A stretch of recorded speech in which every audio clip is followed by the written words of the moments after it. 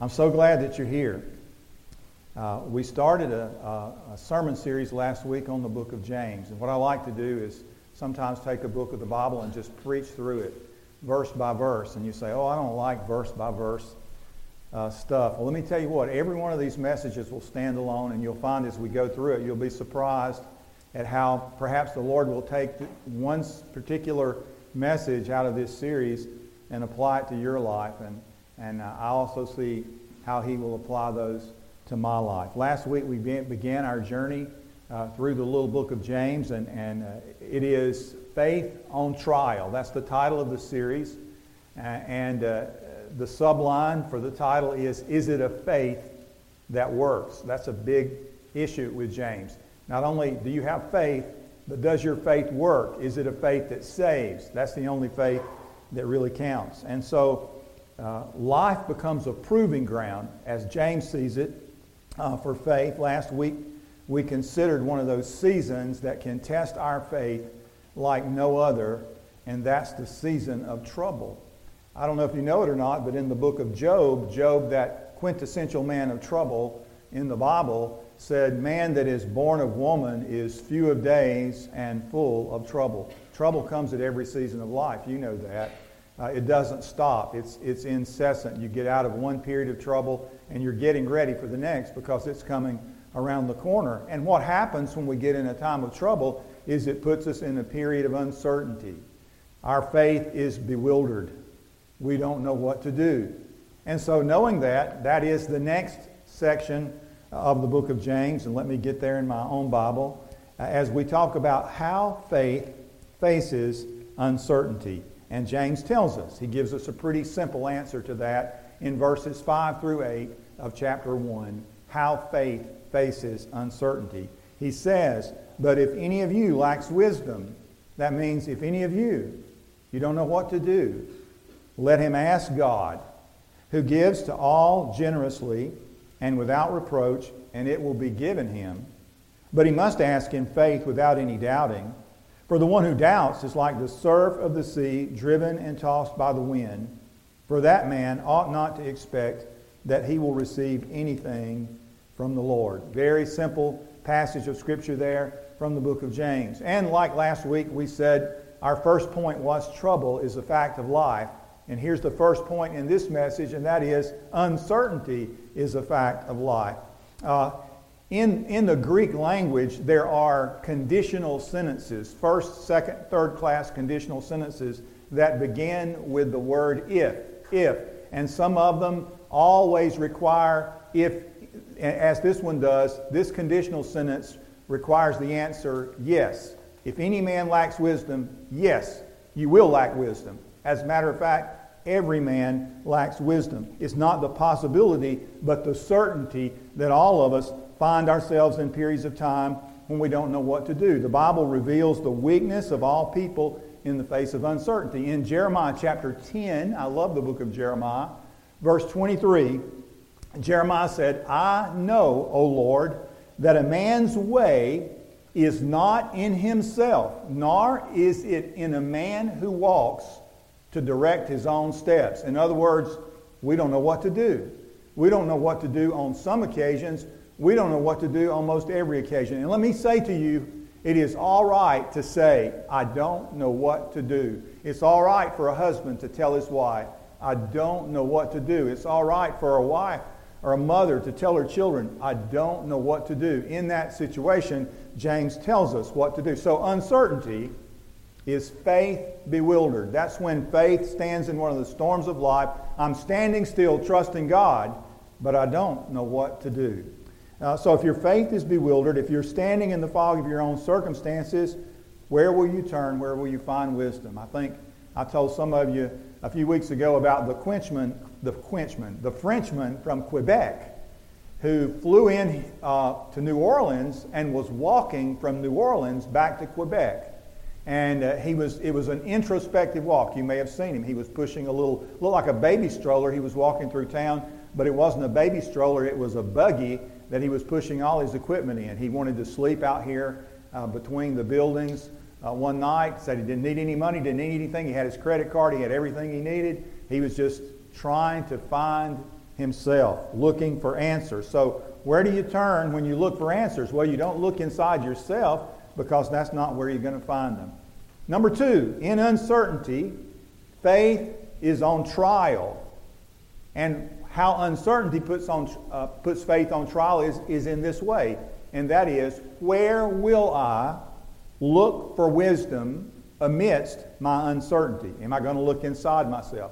Well, in James chapter 3, verse 15, if you turn over there for just a minute and look at James 3:15, he talks a little bit about wisdom. And you have to sort of turn back and forth in the book of James to hear what he's saying.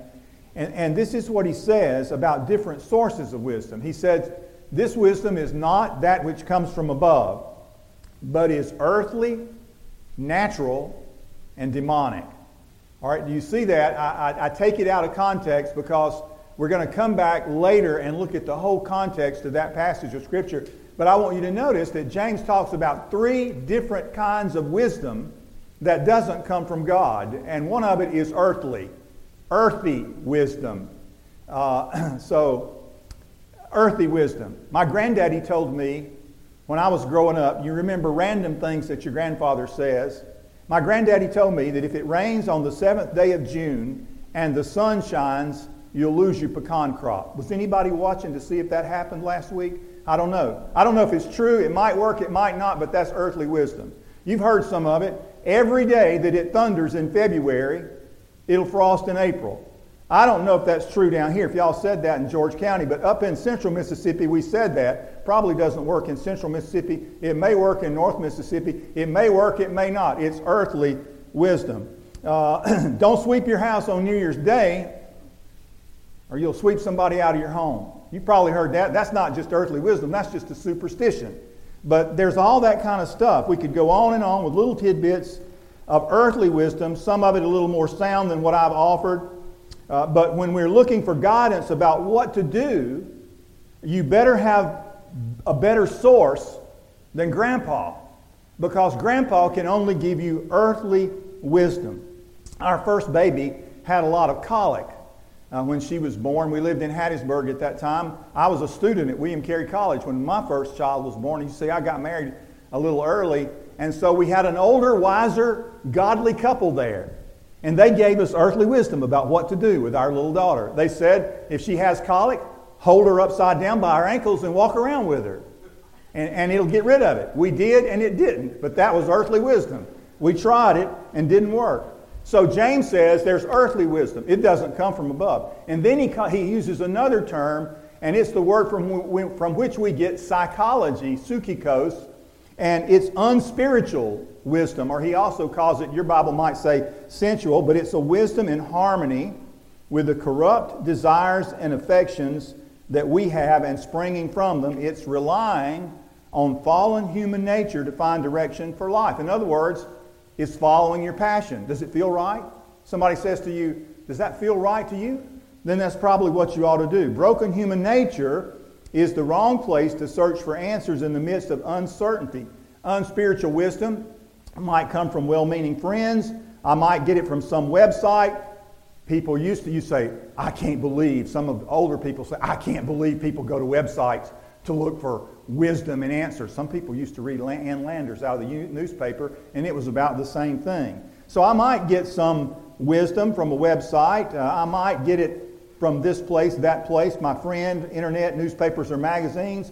But if I'm not talking to God, then the wisdom that I'm going to get, the guidance that I'm going to get is going to be unspiritual, based on fallen human nature. So there's some earthly wisdom, there's some unspiritual wisdom, and then James says, he uses another word, and it's damoniodes, which is demonic, or from the devil. Now, it has its source in evil. It may not look evil, it may not sound evil, but it always leads away from God.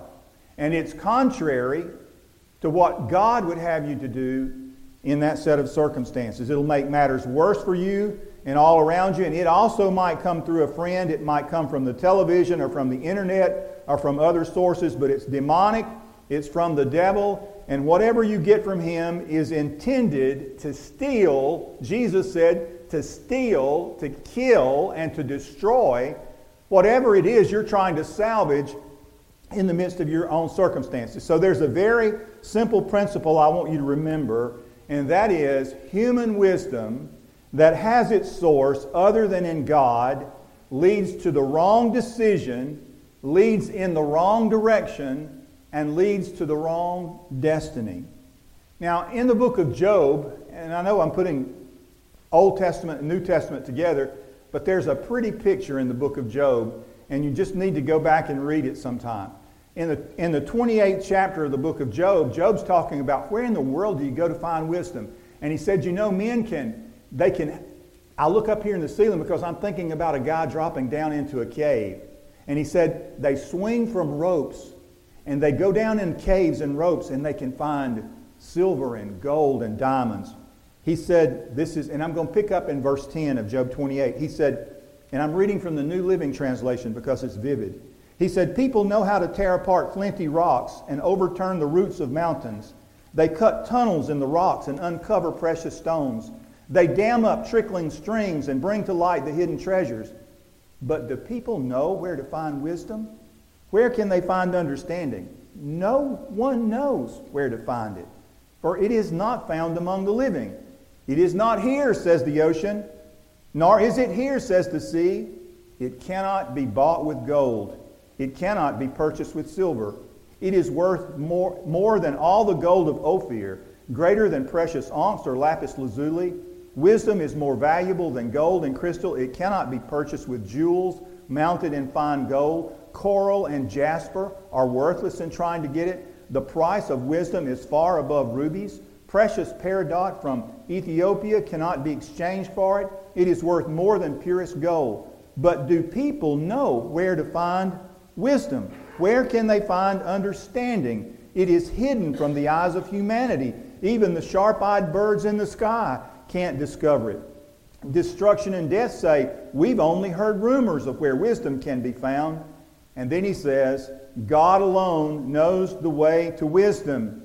He knows where it can be found. This is the Bible's conclusion from the Old Testament to the New Testament about wisdom. I don't have it. You don't have it. Nobody else has it. You can't dig down in the earth and find it. You can't go out in space and find it. And you can't go to the bottom of the ocean and find it. So the Bible tells us that there is a wisdom that comes from above. James says, not from study, not from inquiry, not from scientific discovery. So, in uncertainty, this is number 3, in uncertainty, genuine faith forces us, or in uncertainty, genuine faith turns to God for wisdom. Our uncertainty is what forces us to look to God. It causes us to see the depth of our own human weakness, to admit that we don't know what to do, and that's the first step in gaining wisdom, is to admit our own lack of understanding. I don't know what to do. My wisdom is not sufficient. My education doesn't equip me for this. My life experience has not prepared me for this. The person who realizes this need, the person who is a person of genuine faith, will do what James said. They will ask God. Now, we went a long circle to get back to that. If any man lacks wisdom, and that's a conditional sentence in Greek that means, yes, every man lacks wisdom, he will ask God. And how will God respond? Well, we have a prime example of that, and it also comes from the Old Testament. When King David died, his son Solomon became king in his place. And faced with that enormous task of being the political and spiritual leader of a nation, Solomon realized that he was ill-equipped. And so in deep humility, he asked God to give him wisdom. In 2 Chronicles chapter 1, verse 10, we find his prayer. He said, give me now wisdom and knowledge, that I may go out and come in before this people, for who can rule this great people of yours? And that's in 2 Chronicles chapter 1, verse 10. He simply prayed for wisdom. And how did God respond? Well, down the way in that same chapter, the Bible says, God gave Solomon very great wisdom and understanding and knowledge as vast as the sands of the seashore. In fact, his wisdom exceeded all that of the wise men of the East and the wise men of Egypt. It goes on to say his fame spread throughout all the surrounding nations. He composed 3,000 proverbs, wrote 1,005 songs. He could speak with authority on all kinds of plants, from the great cedar of Lebanon to the tiny hyssop that grows from cracks in a wall. He could speak about animals, birds, small creatures, and fish. And kings from every nation sent their ambassadors to listen to the wisdom of Solomon. He said, God, I don't think I can handle this job. Would you help me? Would you give me wisdom? And the wisdom that God poured into Solomon was in keeping with God's great heart of generosity. God will never scold you, James 1:5, for asking for wisdom. Let him ask of God, who gives to all men generously without reproach. God will never judge you for saying, I don't know what to do, help me make the right decision. So James tells us in the midst of uncertainty, God will answer the prayer for wisdom. When faith faces uncertainty, faith asks God, and God will answer. Here's the final point in this message. In my uncertainty, my faith will be further tested by my response to God's answer. So maybe you're trying to figure out what to do, and you say, I really need some wisdom here. I need some wisdom. On the one hand, I can ask God, and on the one hand, I can do what my heart desires. Which one of these am I going to do? Which one of these do I really want to do? Because I'm sort of torn here. This is what God is asking me to do, and this is what I want to do. This is what God is asking me to do, and this is what I want to do. This is what God is asking me to do, and this is what I want to do. And James says, let me tell you up front, guys, if you ask God for wisdom, you ask in faith without any doubting. Because if you doubt, you'll be a double-souled man. And that's the literal Greek in that. You'll have a double soul. You'll be torn. You'll be torn in two by trying to choose, are you going to go God's way or are you going to go some other way? And you need to make a decision up front that if I ask God and God tells me what to do, then I'm going to do exactly what God says do. And I'm not going to flinch. I'm going to set my heart in that direction. And I'm going to follow God, and I'm going to be obedient to God. Now that's a big issue, because when it comes down to it and you really pray, sometimes you pray saying, I want God to do this for me. I want God to show me this way to go, because you have a preconceived idea of what you want God to say. And then should God speak and tell you something else, and it's contrary, or maybe a little bit, it's going to require a stretch for you to do that, and you don't see how it's going to work out. You have to decide that you're going to trust God's wisdom above your own. You're going to have to trust God's direction above your own, even if it leads in a difficult way, even if it's the long way around. You say, that doesn't seem right to me. That seems hard. But God gave it, and you follow it, and you're committed to what God tells you to do. How does faith handle uncertainty? James says, face the fact, there are going to be times when you don't know what to do. And so what do? You ask God. And when you ask, God will answer. And he will pour wisdom into you to help you in every situation of life. But you better ask in faith.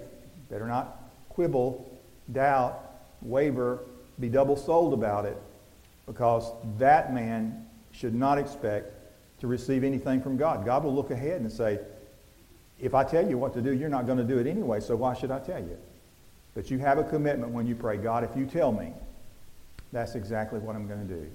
And so this morning in this service, God may have already spoken to you. He may have been speaking to you for several days, or maybe for really a long time, about going his way, being obedient to him. He may have shown you a step that you ought to take. He may have shown you that today's the day that you need to follow Jesus personally as your Savior. Only God can give you that kind of direction. And when God speaks, you certainly ought to respond. Let's pray. Lord, as we come to the conclusion of this service, we admit our own personal weakness. All of us, Lord, are weak. We have various levels of education, and God, no matter how much education we have, no matter how smart we are, no matter how old we are and how much experience we have, we still stand in spots and we don't have a clue about what to do. and we need your wisdom and guidance. And so, Lord, I pray that somebody out here today who's really struggling to know the way, that, Lord, you would make it clear to them about the path that you'd have them to take. Please, Lord, speak during our invitation time, because it only really matters, Lord, if we hear from you. We need to hear from you, not from me, not from the people who sing, not from each other. We need to hear from you. Please speak to us. In Jesus' name, amen. Would you stand?